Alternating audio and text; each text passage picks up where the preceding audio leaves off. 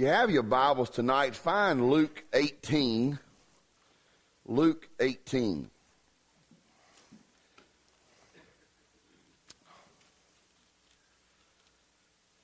I've been debating all day whether y'all tough enough for me to tell you my all-time favorite story.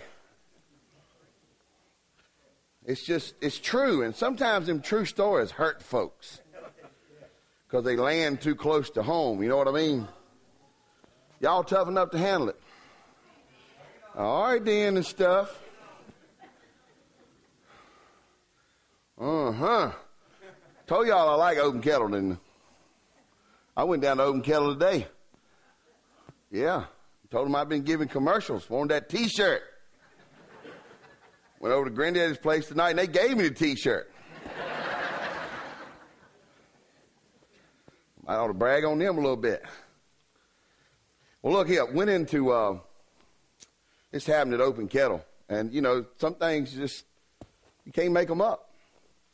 But this guy come rolling up the sidewalk there, and Open Kettle's not exactly handicap accessible. Not exactly. You can get somebody in there, but he's in a wheelchair, and somebody had to hold the door and help him get over the little ledge, and he came in there, and, you know, he had to make some room for him to sit, and he looked, and he said, and you know, he says, he's from England. We noticed it right away. Had that kind of, that accent, you know. He says, excuse me, madam, is that Jesus over there in the corner? And she said, yes, sir, it is. He says, well, send him a spot of tea, my compliments. And she said, yes, sir. And she took you right over to him. A little while later, a little man bent over. He couldn't get himself straight, you know, walking bent over. He comes into the Open Kettle there and opens the door and looking around for a place to sit. And he says, he's a funny man too, had a weird accent. He says, aye, lassie, is that Jesus there in the corner?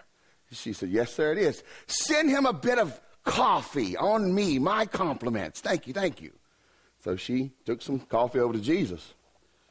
Pretty soon, old boy came in. He was limping and all messed up, you know, and he had a funny accent. Might have been from around McGee's Mill or something.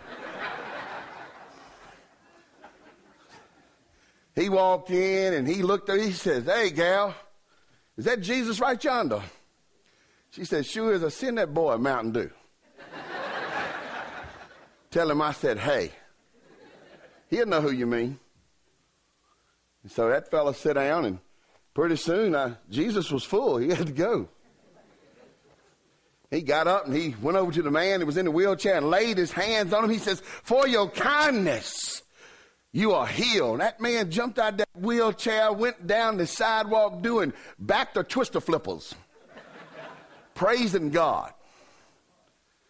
He went over to that next guy, was all bent over. He says, for your kindness, you are healed. That man straightened up, back popped, sounded like Chinese fireworks going off.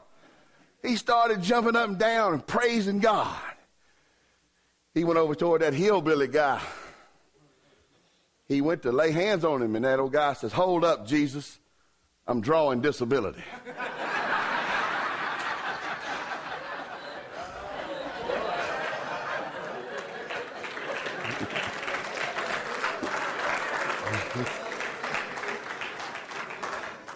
So if you drawing disability, it's just a joke. Get over it. Good gravy. Good gravy. Somebody always tells me, I don't care how many times I say it's a joke, somebody come up after us. Some people need disability. Praise God. Praise God. But you know, I always like that story because it's funny, but there's just a pound of truth in the middle of it. Some of us, we like Jesus, big fans. Love him. Give him some stuff. Here, Jesus, have some stuff. But we don't want him messing with us too much because he might straighten out some deal that'll mess up some other deal. And so a lot of times, man, it's tough coming to these revival services because it's like old C.S. Lewis said about his mama wanting to send him to the dentist. He just wanted that dentist to get that one tooth to stop hurting, and the dentist wanted to get in there and look at all them teeth. A lot of times we want Jesus to touch that one thing, but don't meddle too deep. Don't get in my business. Don't interrupt my weekends. Don't change my relationships. because I'm working off something over here, and I don't want you meddling in that. My dad, and you know my dad, and I know Wiley Gentry's here. He knows my dad. If you run into him, you can tell him I told this on him. I don't care. He can't catch me no more. He has one of them little scooters, and he forgets to charge it up. He's going to start, I'm not kidding. You can tell him I said that too. Always threatening me with a knife. Man, get out of here. You can't catch me. You can't cut me. Anyhow, my daddy, I've gone with him to the doctor so many times. It's a true story. And the doctor, he likes Diet Pepsis, and he chews chewing tobacco, and he's got diabetes. And I don't know if you know it, but tobacco's full of sugar. Now, that man's about 112 years old, and I've been his son my whole life. I ain't getting in his affairs. I always say, that's between you and Jesus, Daddy. I got a feeling Jesus is going to have the last say, so you might all listen up. But the doctor started telling him something like, you need to get off that chewing tobacco. It's messing your sugar up. And he'd say, hey, boy, you done quit doctoring and went to meddling.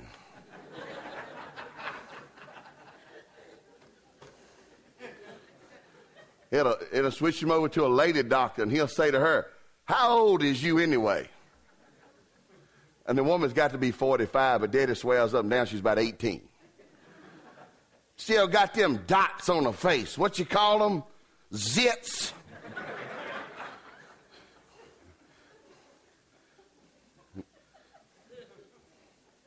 I wish they'd prescribe a muzzle to him. Anyway,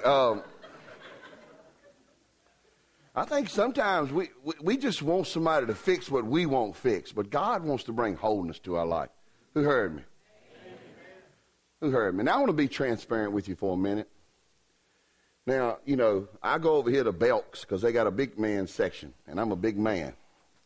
But if you think I enjoy being overweight, you're sadly mistaken. I struggle with it, and I want Jesus to touch it. I'm serious now. Y'all laugh. You say, man, people in the world got bigger problems than that. I know, but I've had 7 knee surgeries and 2 back surgeries. This old belly talks to me. It speaks around my waist and hollers down around my knees.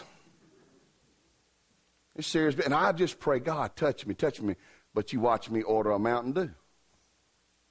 That's called idiocy and hypocrisy in the middle of the same thing. I want God to do all the work. I don't want to meet him in it. I want him to change something, but I a lot of times ain't willing to meet him in the middle of that. And it's tough. Folks ask me, Brother Herbert, a lot of times say, how are you today? And you wonder, do you really want me to answer? So I tell them the 100% truth. God is good, and I'm full of sin, and I'm stuck right there between them until I get to glory. That's the truth. How am I today? I'm a man of flesh, filled with temptation, but the good Lord's chasing me so very hard. That's how I am. He's after me. He loves me. He's pursuing me. He's constantly calling me to come here. Come here, Tim. Come here, and I'll give you rest. So you don't be afraid of a single thing God tells you tonight. Even if he messes up some other deal, getting that deal straight, trust him to get it all right. Amen? Amen. If you have your Bibles open to Luke chapter 18, what will be a familiar story, and I always want to issue this warning. Don't let the familiarity of the story let you miss how powerful it still is. Chapter 18, verse 18, and a ruler asked him, good teacher, what must I do to inherit eternal life? And Jesus said to him, why do you call me good? No one is good except God alone. You know the commandments. Do not commit adultery. Do not murder. Do not steal. Do not bear false witness. Honor your father and your mother. And he said, all these I have kept from my youth. When Jesus heard this, he said to him, one thing you still lack, sell all that you have and distribute to the poor, and you will have treasure in heaven, and come, follow me. But when he heard these things, he became very sad, for he was extremely rich.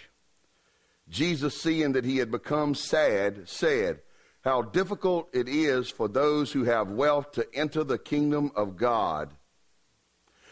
For it is easier for a camel to go through an eye of a needle than for a rich person to enter the kingdom of God. Those who heard it said, then who can be saved? Let's pray. Lord, we know that the work of the Holy Spirit is to convince us of righteousness and convict us of sin. We know the work of the Holy Spirit is to bring the Word into our lives and wash us with it. We know the work of the Holy Spirit is to drag us over to Jesus, that we might have deeper relationship with Him and further appreciate the access He gives us to the Father. We know the work of the Spirit. But Lord, let us welcome the work of the Spirit. In every seat, in every pew, Lord, open every ear, mine included. If it's stopped up with wax, then God, cleanse us. Pluck the wax out, pull it out, scrub it out, do violence to it, that we may come under the word of God in both hearing and doing. That what the Holy Spirit speaks, our spirit receives, and we become different people because we've met with you. In Jesus, I pray. Amen.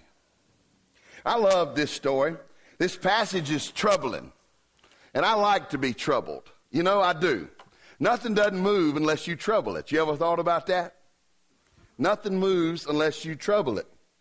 I always thought it was strange. You know, we grew up where everything we owned, you had to work on it all the time. Anybody know what I'm talking about?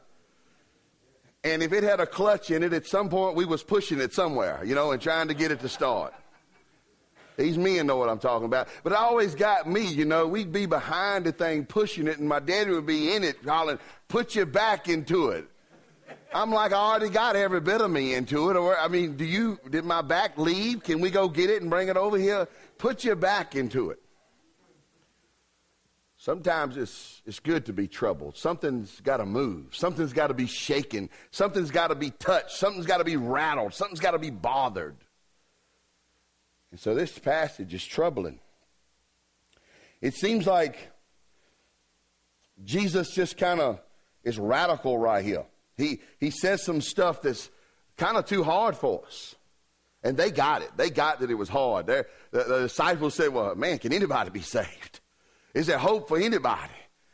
You know why they said that? Because they're sitting there looking at a real good man who had some real big questions. And he didn't like Jesus' answers. Let me tell you a little bit about this rich young ruler. You really need to read his story all across the three synoptic gospels. Matthew, Mark, and Luke all tell us some facts about him. We see in the first verse that we read in chapter 18, verse 18, that he was a ruler. And the word translated, not that I'm some Greek scholar or something, I'm not even an English speaker, not less a Greek scholar. But the Greek word here is interesting. It's translated as someone who has administrative authority. It makes the old boy sound like a politician. And I don't know about y'all, but I wouldn't give you a plug nickel for a politician. I'd rather have a rusted bag of bolts and nuts than half a politician. But he's probably, and it doesn't really tell us, but he's probably a church authority. Worst politicians in the world is the ones in the church. Mm-hmm. Anybody said amen, didn't they? I know what you're doing. You're sitting there thinking, yeah, I know one, but you ain't looking in the mirror when you say it. Back off, Jesus, I'm drawing disability. In Matthew's account, in Matthew chapter 22, we learn not only that he's a ruler, but that he's a young man. Now, young man in that time could probably mean that he was somewhere between 25 and 40. Who do we have here in that age range? All right, rest of y'all is old.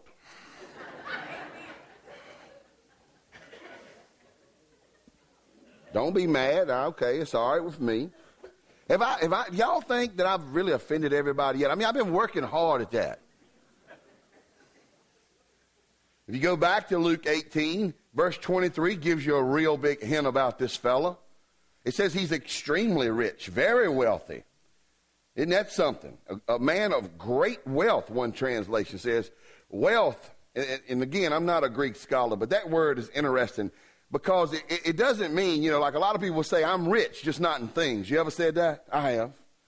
Every time I look at my family, I will tell you, if I'm one of the richest men in the world. If you could translate them into money, nobody tops me. But they're literally talking about money here. I mean, he was bad to the bone. This man had cash.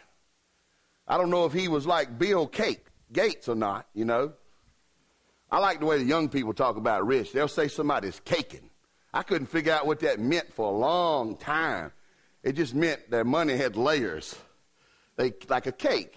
And so I tell them boys all the time, we'll go to McDonald's. I take some of these young bucks to McDonald's, and you think I'm taking them out to the steakhouse, and I'll pull my money out, and it'll be like $18, and we're ordering stuff from the dollar menu and stuff. And one of them boys will say, Tim, you caking.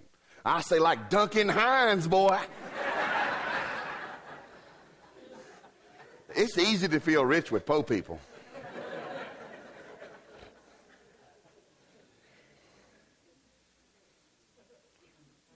But the language here, the original languages really do indicate that this man is extremely wealthy.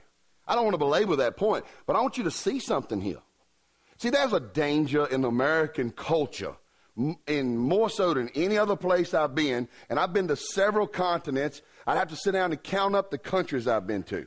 I really would. I really like Latin America. I like the spirit of folks in Latin America. I really do. But in more than in any other place in America, we tend to evaluate or determine our importance based on our stuff. But what do you see in this man's life? He's got stuff, but he ain't happy. There's big questions looming in his life. Per capita, the highest rate of suicide is among rich white men. Per capita. Because it ain't as many of them as you think, but a lot of them seem to not like themselves. I know everybody is sitting here going, well, you ain't got to worry about me. I got the white, but you ain't got to worry about the rich. And you know what else you notice here? The man is dressed in fine robes, right? He has a nice outfit, but what does he do? He runs and falls down on the ground at Jesus' feet. Isn't that interesting? Now, I used to shop at Walmart until, well, they ain't big enough for me no more. And I still don't want to run and fall down on the ground at somebody. I mean, it just tells you something about the guy. He's got money. He's got status and position. He has success, and he's still young. But he knows something is missing in his life. Now, here's where I'll give this guy a wonderful compliment. Here it is. What did he do when he had want in his life? He ran to Jesus. How about you, church? What do you do when you feel like something is missing? Let me give you a little bit of my testimony. I didn't even know this was happening until after it was over. Anybody know what I mean? You ain't smart enough to see what's going on until it's finished. But I grew up kind of with that, I call it an oucha mentality. Whatever it was, I wanted to outdo you. If it was fighting, I wanted to outfight you. If it was working, I want to outwork you. If you picked up something that weighed 100 pounds, I'd look for something we didn't even need to weigh 200 pounds. On the softball field, I wanted to outplay you, and if I wasn't as good as you, I'd be meaner than you. When it came to cussing, I'd want to outcuss you, outdrink you, just whatever it was. I didn't even realize what was going on at that time, as I was so desperate for fulfillment that I thought if I just kept striving to be the best at whatever, that one of those things would fill me up, or maybe two or three of them put together. And I'd accomplish things. I'd become a supervisor or a foreman at work, and it'd still be a hole in my heart. Win a state championship playing softball, still be a hole in my heart. I'd go looking for the meanest dude in the baddest bar with the worst breath. I'd brave the breath and whoop the man and still have a hole in my heart.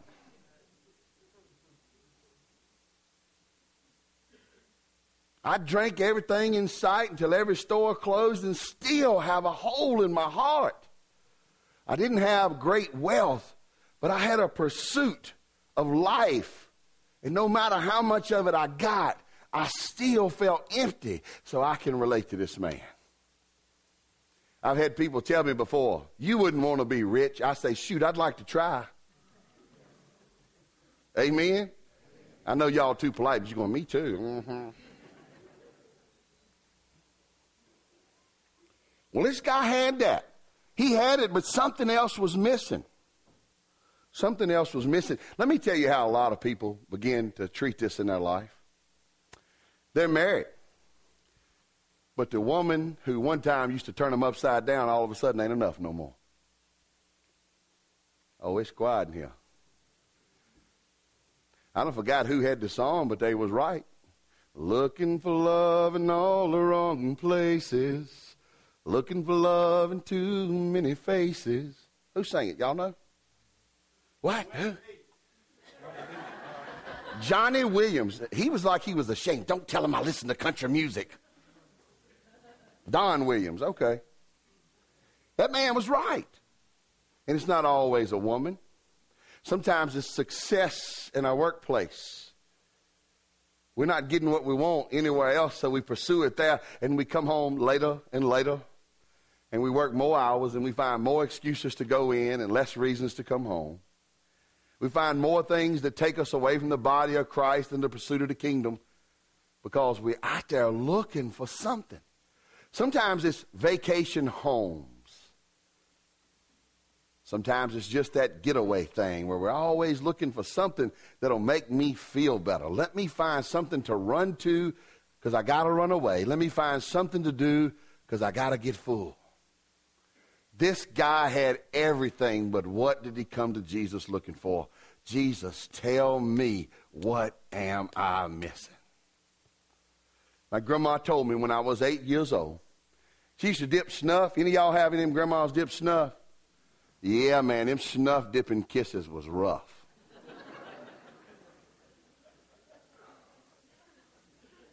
I don't care, it's just nasty. Anyway, my grandma was pretty level-headed. You know how you could tell? Because her snuff dripped down both sides. If your grandma won't level-headed, it just... Yeah, man. She had a big silver spoon. I always thought it was ironic. It was the only silver spoon out of all of her cutlery, and she used it to put the snuff in her mouth. You know, stainless steel to eat steak with, but here, let me get the snuff with the silver. But she would teach Sunday school, and I told y'all if I got trapped at her house, I was going to church. And every time, she wasn't about 4 foot 1 inch, I don't know, she was small. Maybe she was a dwarf or something, I'm not sure. She's pretty magical, so it's possible. But she would get down there with every little kid. She talked to little kids. She liked them little children. She had 40 grandchildren. She had to like them. She'd get down there and she'd grab us by the lobe of our ears and kiss our face. And she'd say, you got a God-sized hole in your heart, and God's the only thing that's going to fill it up. I always heard that and I always remembered it, but I failed to believe it for years. Especially those teenage years and into my early 20s, where I pursued life with such passion because I just felt like I wanted to pour everything into this hole. Something had to stop this hole up. Something did. I remember job jumping. Any of y'all ever done that? You always believed the next job was going to be the job you was happy with? Maybe y'all didn't do that, but I did. Exact same job, but because it had 50 cents more. Exact same job, same pay, but they gave me a title over here. Does anybody get where I'm coming from? Am I the only honest man in the room? I began to wonder. You ever been there? So I can identify with this man. I can really identify with him, but he had a question. Good teacher, what must I do to inherit eternal life? And maybe that's not your question tonight. Maybe your question is, Jesus, what can I do to live in the fullness of the eternal life you've given me? It's a hard thing to admit that however you walking with Jesus ain't satisfying to you right now. But maybe that needs to be your simple confession on your knees tonight. God, I don't know where I went wrong, but help me. Help me come back to you. Or maybe you say, well, I ain't all that bad. Hey, listen. If you're involved with Jesus, he's dynamic. That's God you messing with. The Holy Spirit is God. And you can be a grass cutter. You can be a landscaper and have a dynamic, passionate relationship with Jesus. And if you don't have that, I question whether you're walking with him. Really? Because this is God. It's no trifling little statue that some man can knock over and some other man has to stand up. It's just God. So maybe your question tonight isn't, how do I inherit eternal life? Maybe your question is, how can this eternal life you've already given me that I know I have? I know I got it. I know you was faithful, and I know I was sincere. How do I appreciate it? Maybe that's your question. I believe the way Jesus engages this man is very helpful to anybody tonight. Regardless of whether your question is, how do I get eternal life, or how do I enjoy it? It is a question that fits all of us. You'll notice in chapter 18, verses 18, and then we didn't read that far, but in chapter 18, verse 30, it talks about eternal life. In chapter 18, verse 22, it talks about treasure in heaven. In chapter 18, verses 24 and 29, he talks about entering the kingdom of God. In chapter 18, verse 26, he talks about being saved. In other words, this is a big subject in a short conversation. It's important. It's something worth settling. This man's got everything that eye can see, but he's got that one thing missing that no eye can see but the eye of God. But isn't it interesting how he approached Jesus? What did he call him? Good teacher. And I'm sure over the 117 years Herbert's been here,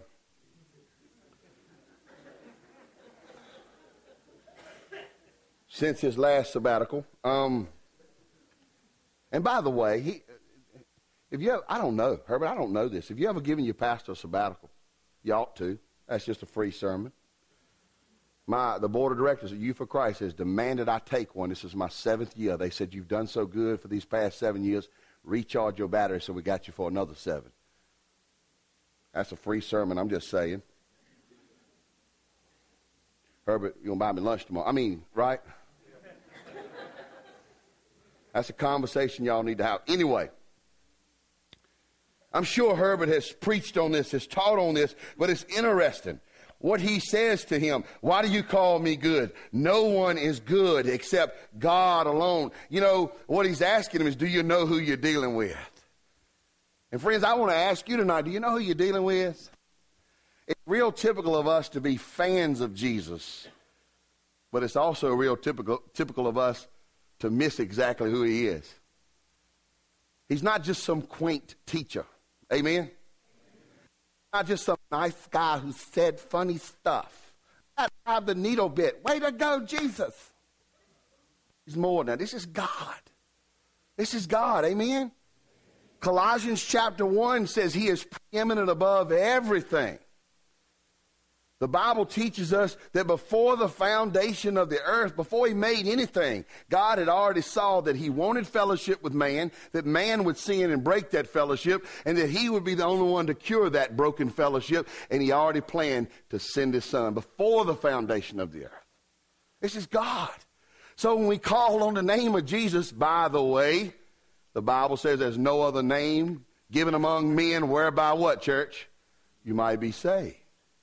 When we call on the name of Jesus, who do we call on? We call on God, because nobody's good but God.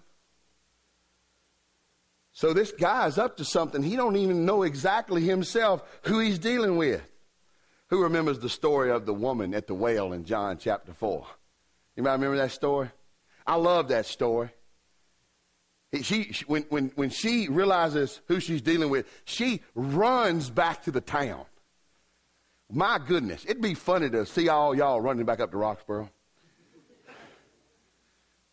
We'd have to call an ambulance for some of y'all got to Roxdale place down there.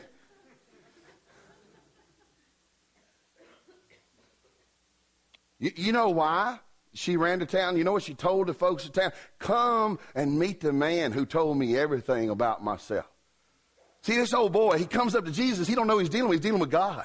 And he's going to ask him a question, and he's got a problem, and Jesus already sees perfectly into the problem. As a pastor, I can't tell you how many times people say this phrase to me, you just don't understand. And you know what? I might not. You know, what did they say about them old boys from Nazareth? Does anything good come from Nazareth, right? I'm probably one of those kind of guys. Does anything good come from over that way? You're right. I might not understand, but I'm going to tell you something. God always understands. Always understand. He knows the depth of your personal problems. He knows the complexity of your family problems. He knows the deep history of some of your problems. He knows the root when you can't do nothing but see the fruit.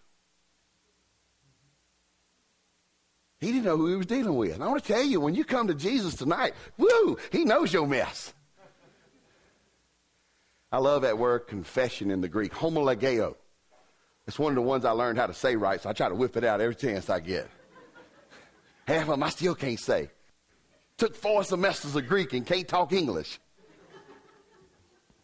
I spent a lot of money. I got to brag on myself. Anyway, homologeo, homo, same as. Homogeneous milk, milk that has been brought to the jug by a standard. Homo, right? Logeo, 2 phrases jammed together to say the same words. The word we translate into English as confession is a phrase that means to say the same words as. By the time you got sense enough to confess something to God, what you're doing is saying what he's already told your spirit to say. You're just agreeing with him. Why am I beating on this? Because I want you in your house tonight, maybe in your car, in that parking lot, in that pew, at this altar. I don't care. I want whatever question the Holy Spirit provokes in you to know that God already knows it. He's giving you the question. He's showing you the answer. He knows the problem before you ever lived it. He knew about it. And it's okay to bring it to God. It's okay to bring it to God. And whatever kind of deep-rooted mess you got going on in your life, if you're like me, I'm 40 years old. I spent 25 years running with the devil, and I've only been walking with Jesus for 15 years. It took me 25 years to get into some of this mess, and I don't expect it all to unfurl in 15 years. But praise God, I got a bunch of victory between now and then. Amen? And I know I can't fool Jesus. That's why this is so monumental to understand. Good teacher. Why do you call me good? Why do you call me good? If you think back to that story of the woman at the well, you remember what Jesus said to her? He says, and I'm going to put it in the vernacular if you'll allow me. I'm going to country it up. He said, lady, if you knew who you was talking to, you'd change what you're talking about. He says, if you knew who asked you for water. Man, don't you know that if God convinces you of righteousness sitting in that pew, or convicts you of sin sitting in this pew, that's God himself stooping down from heaven to touch you personally? If he points out to you some altar that you have built in place of him, that's God personally. That's God himself. God, a very God, has stooped down to bless you. That's why I don't run from conviction. It scares me. It hurts me. It's painful. But this is God coming to Timbo's. Youth pastors sometimes can get a tough break. Did y'all know that? Well, none of y'all confess it, but you know it. I was the first hired gun youth pastor that Bears Grove Church ever had. And they gave me an office. I was so tickled to have an office. When I was a little boy, one time we got a brand new washing machine, and you get the big boxes. Sometimes Ronnie Alter just come over there sometimes and get me some of these boxes. It was nicer than our mobile home. If they'd have put central air in that box, I'd have moved in. But I got that box one time, and my cousin come over and says, what are you doing? I didn't set up an office in the box. Yeah, I always wanted an office. I did. He said, what are you doing? I said, hey, I'm in charge of stuff, man. I'm running stuff. I got me an office. So he sent me on some wild goose chase. He was smarter than me. He was a year older, and he chewed plug tobacco. He was tough. I come back, and he done got my office. He done cut it open and flayed it out. And I said, what are you doing? He said, you ever heard of a hostile takeover?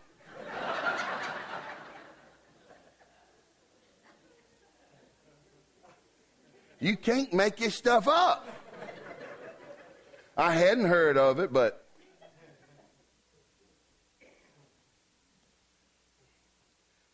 yeah, man. Over to Bears Grove, and they gave me an office. It was a real office.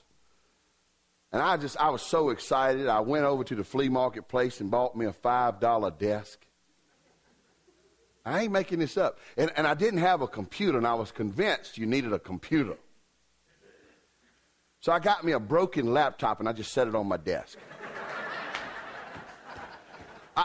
I had been turning nuts and bolts over at Hico just a few weeks before, and they were sending these kids to me, and these kids had these complicated problems and complex family situations, and they'd come in there, and I would type on this broken laptop. Y'all think I'm making this up. I wanted them to think they done got somebody sharp. I was like a brand new crayon out the box, man. And you know what? And this ain't to brag on me. They tell me stuff, and I'd just sit in my office and cry after they left. And I'd say, God, I don't know what to tell them. I don't know. I read my Bible every day. But here I was just a few years ago. I was a drunk and a dope addict and a brawler and a promiscuous man driven by my pride and everything I'd done. And here's this kid telling me that his daddy's slapping his mama. What do I tell him? Go pray about it. You know what that is, don't you? That's pious hogwash.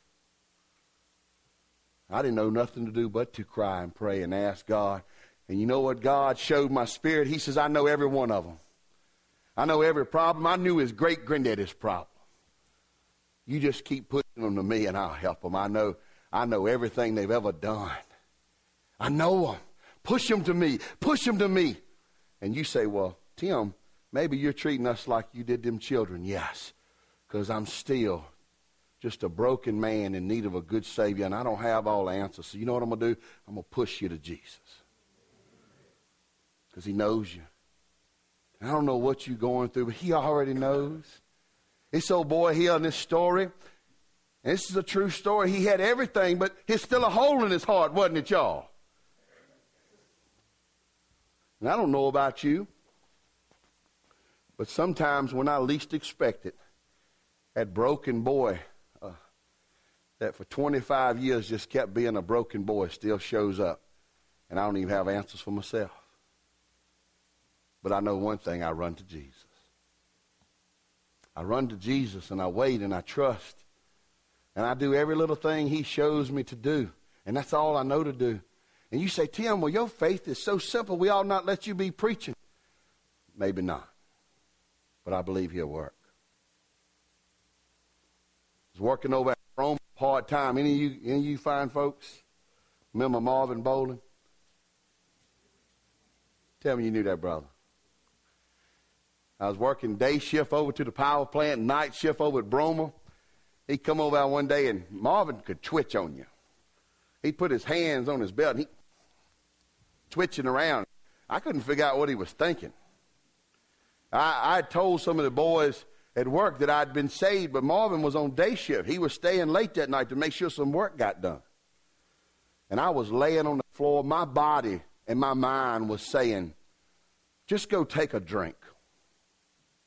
Yeah, just go take a drink.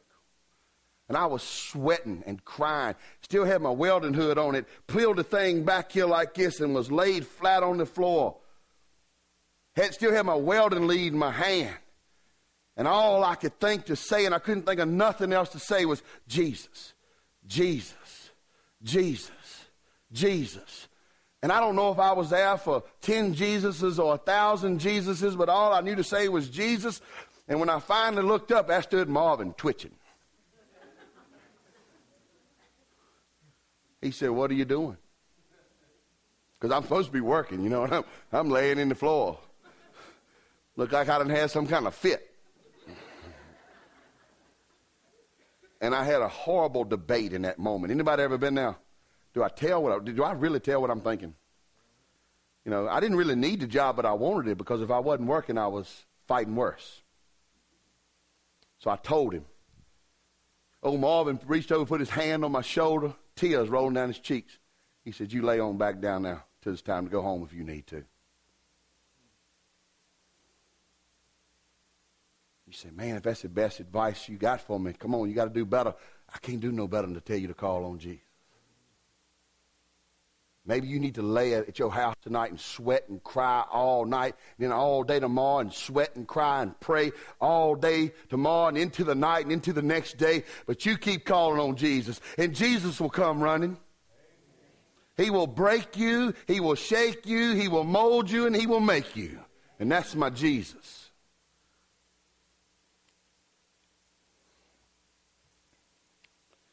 This interview with this rich young ruler sounds a lot like Nicodemus the other morning, doesn't it? He wanted to talk to Jesus, and he does talk to Jesus. So what does he tell this rich young ruler? Why do you call me good? Nobody's good but God. He says, you know all the commandments. Amen. You know all of them. Did anybody notice in the first reading what commandment Jesus left out or what commandments? He didn't even mention 1 through 4 of the top 10. Amen. Top 10. Thou shalt have no other gods before me. Thou will not make an idol out of anything. You will not use my name in vain. Or you remember the Lord's name is holy. Keep the Sabbath day. He didn't even mention those. You know what those 4 commandments are about? They're about man's governing relationship with God. All he dealt with was the easy thing. He said, let me ask you about how your dealings with men have been. He says, you know the commandments. And he goes on and gives him 5 of those bottom 6. Did you notice them? Did you notice which one was missing? He says to him, you know the commandments. Do not murder, do not commit adultery, do not steal, do not bear false witness, honor your father and mother. And look at what this goody two-shoes boy says. I've been doing that all my life. Let me talk to your church member. Maybe you've been doing this stuff all your life, and you still feel that hole. Come on now. Holy Spirit's preaching to somebody. What did he leave out? He left out, thou shalt not covet. And then what does he tell him you need to do? Sell everything you got. Why does Jesus tell him to do that? Does that mean all y'all need to go sell everything you got? No, maybe you're that one. Maybe you're that one who doesn't honor your mom and dad. Maybe you're that one that mouth is full of gossip that is just bleeds and soaks lies by innuendo. Maybe you're that one who is a thief. You say, I wouldn't steal nothing. Do you report everything on your taxes? Do you give all your tithes and offering? That's the Old Testament stuff. Good, because New Testament said give it all. I'm meddling now, ain't I? See, the thing is, you don't have to have the same problem this rich young ruler did. God knows your burdens. Yes, God also knows your sin. There's no thing hidden from his all-searching eye. I preached this sermon one time, and I like to give my sermons titles, and I'll never get to tell them to nobody. It really disappoints me. But I preached this sermon one time, and the name of it was, What's Your Problem? My favorite tithing sermon was, the title of it was, I've upped my tithe, now up yours. I didn't preach that one because once I read over it, I said, that ain't right. That did not come like I meant it. It was supposed to be like, I'm challenging you to give more, but it just didn't come out right.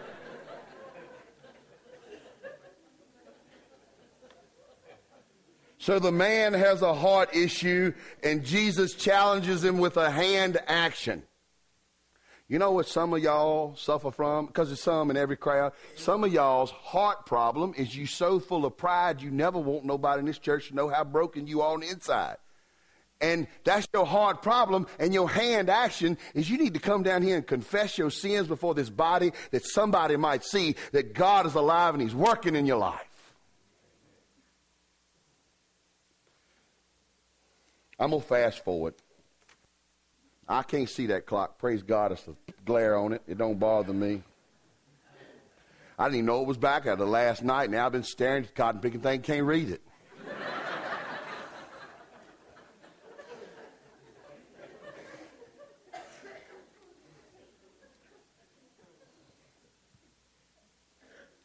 Now, what does Jesus really want him to do? The second part of verse 22 gives you that answer. What Jesus really wanted this man to do was deal with his problem and come and follow me. Now, you might be that person who's never surrendered your life to Jesus. I'm going to tell you what, the gateway to heaven, peace with the Father, access to the Father, the gifts of God all come through Jesus. And maybe what you need to hear is how to inherit eternal life. It comes through Jesus. But believer, some encouragement for you too. The power being blocked in your life may be disobedience. It may be pride. It may be sin. It may be that you just won't lay a burden down. I don't know what it is. But we know what God wants for every believer is to follow Jesus. Amen, church. Now, let me tell you something real quick. You know what the role of the top priority of every every believer is to be a worshiper of God. If you're a man and you're married, your second priority is to love your wife like Christ loved the church. If you're a woman, right behind being a worshiper of God and you are married, your role is to be a helpmate to your husband. Then your third role as a married couple is to relate to one another like Christ and the church are supposed to relate to one another, and thus bring up children who see Christ and the church being pictured in you, and you become missionaries and disciple makers in your own home. Did y'all know that? You say, well, I'm single. Good. Your secondary role is to serve God with everything you got. Another free one. Praise God. Tim Wade, where you at? That's another free one for the men, brother. Give me a high five.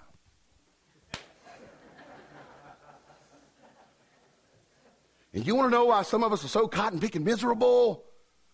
Because what's supposed to be primary and secondary and then following things in our lives, what's supposed to be our highest priorities, get put off to the side. And we work on 75 other things before we get to either one of those. And it's no wonder the church has no power, and the servant has no power, and the family has no power. And we all need to run to Jesus and fall at his feet and say, hey, could you tell me my problem? Now, in closing, man, how can I be closing? I got papers left. Something ain't right. Look at this man's reaction. In verse 23, did you guys notice? Did anybody see it? His reaction in verse 23. But when he, the rich young ruler, when he heard these things, what's it say, church? Why? Now, y'all sitting there saying, good, this sermon ain't for me. I ain't rich. We don't went over that. That might not be your problem, but you got one. If you don't know what your problem is, I'll hang out with you for 24 hours, and I guarantee you I can tell you.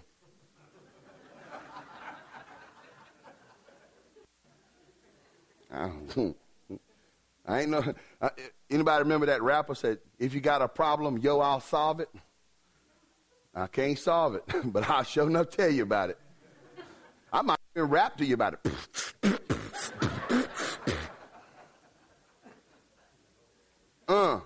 Chill. I don't know what your problem is, but do you know this man went away sad for one simple reason? Why? Why, church? Because he wouldn't let Jesus deal with the problem.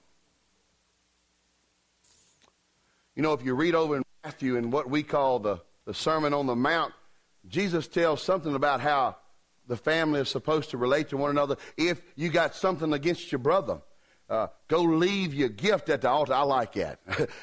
That ought to be a tithing sermon. I don't care what your problem is, leave your money here.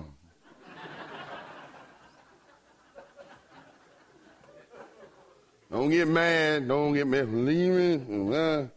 But it does. It says, go leave your gift at the altar and go and solve a problem with your brother. Did you know unforgiveness in a church could possibly block revival? Did you know that? And that might be your problem. Some of y'all probably can't even stand to be in the same room together. What a shame on the name of God that the same Jesus which saved us all can't even get us over ourselves long enough to get along. You know I'm right. Some of y'all's problem is just that fella's problem. You covet so much that your life is about chasing down what you want rather than about receiving what God's got for you. And you know what the shame would be away is if anybody, the shame of it all would be if somebody went away from this place tonight sad. Now you might be that person who needs to go home and sweat and cry out to Jesus for 3 or 4 days. Okay, laugh at me if you want to, but I've been there. I've been to the place where all I had was Jesus, and I've been to the place where I found out he was enough. From several angles.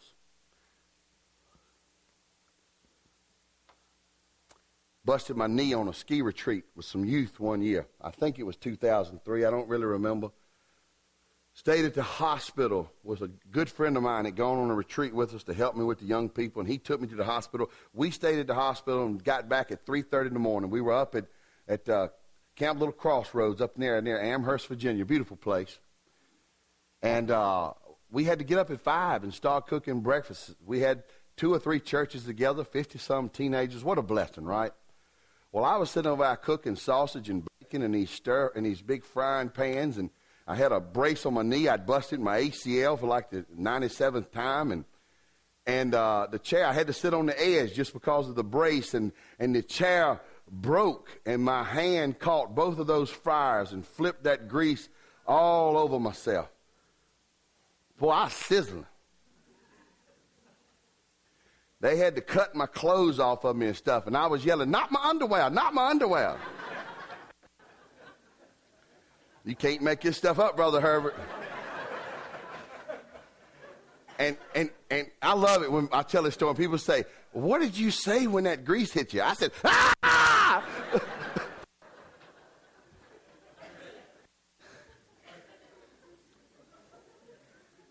I had blisters on my leg that high. You couldn't even tell my fingers apart, especially my right hand. They told me I was going to get a lot of skin grafts and all this stuff. I couldn't walk because the burns where that brace was on my leg. It got in there and really burned it, and it burned blisters so big between my legs that every time I tried to walk, that my busted knee would give way and I'd land on the floor again. They wrapped up my hands. They looked like 2 big Q-tips. I didn't even think that was funny, y'all. I'm telling y'all a tragic story of my life, and you're laughing at it. I'm all right. I was going over out of Southeastern, not taking one single student loan, struggling, man. Went from making X amount of dollars an hour to X amount of cents an hour, working for the church, struggling already. And here I am, the medicine I'm putting on these blisters cost $250 a can, and I was going through 6 a day. No insurance, no nothing. I'm laying over, I said, "God, what are you going to do?" And you know what happened? I laid down on the couch. Couldn't even, you had to go up the steps to get into the main part of our house. I couldn't go up the steps. I'm an airborne air assault ranger. Jumped out of airplanes and helicopters. My wife is over here bathing me like I'm a baby. That messes with a man. I don't know if y'all get that or not. And I started reading my Bible. And I had to hold it like this. And then big Q-tips. I had to turn the pages with my tongue. And God got so precious to me. God got so precious to me. I laid on that couch and cried, and I said, "Burn all of me, God. If this is what this leads to, burn all of me. If I got to go through this valley to find you waiting for me down in the lowest part of it, then burn all of me." You think Jesus don't know your problem, Jack, you're sadly wrong. You bring it to him. You sweat over it. You cry over it. You wonder why your body is going through what it's going through. You wonder why your family is going through what it's going through. Sometimes it's sin. Sometimes it's circumstance.